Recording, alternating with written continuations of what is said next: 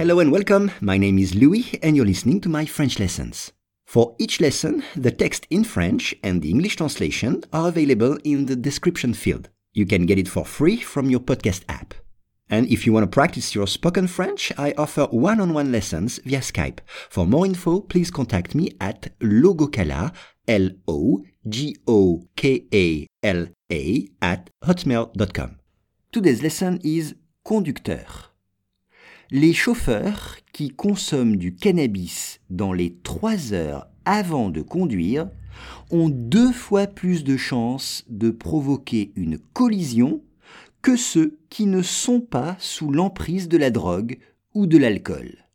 Once again, les chauffeurs qui consomment du cannabis dans les 3 heures avant de conduire ont 2 fois plus de chances de provoquer une collision que ceux qui ne sont pas sous l'emprise de la drogue ou de l'alcool.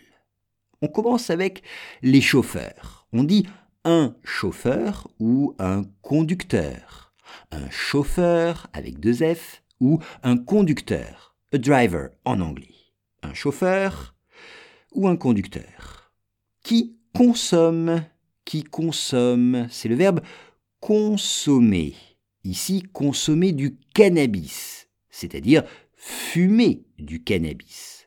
Consommer du cannabis, c'est fumer du cannabis. Fumer, c'est to smoke. Dans les 3 heures. Dans les 3 heures. C'est-à-dire within. Dans les 3 heures. C'est-à-dire jusqu'à 3 heures. S'ils ont fumé, puis qu'ils attendent 3 heures et qu'ils conduisent, alors ils sont dans les 3 heures.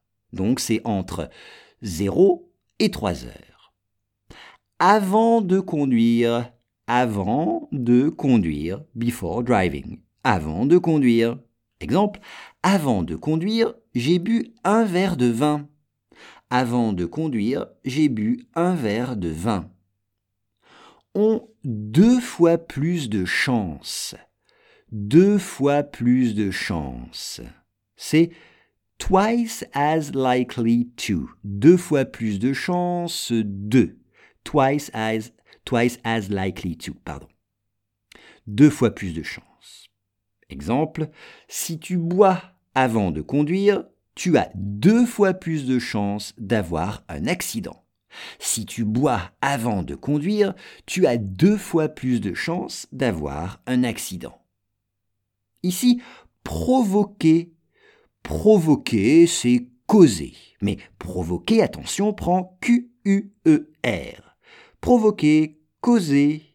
Exemple, provoquer un accident, ou provoquer une dispute, ou encore provoquer une rencontre.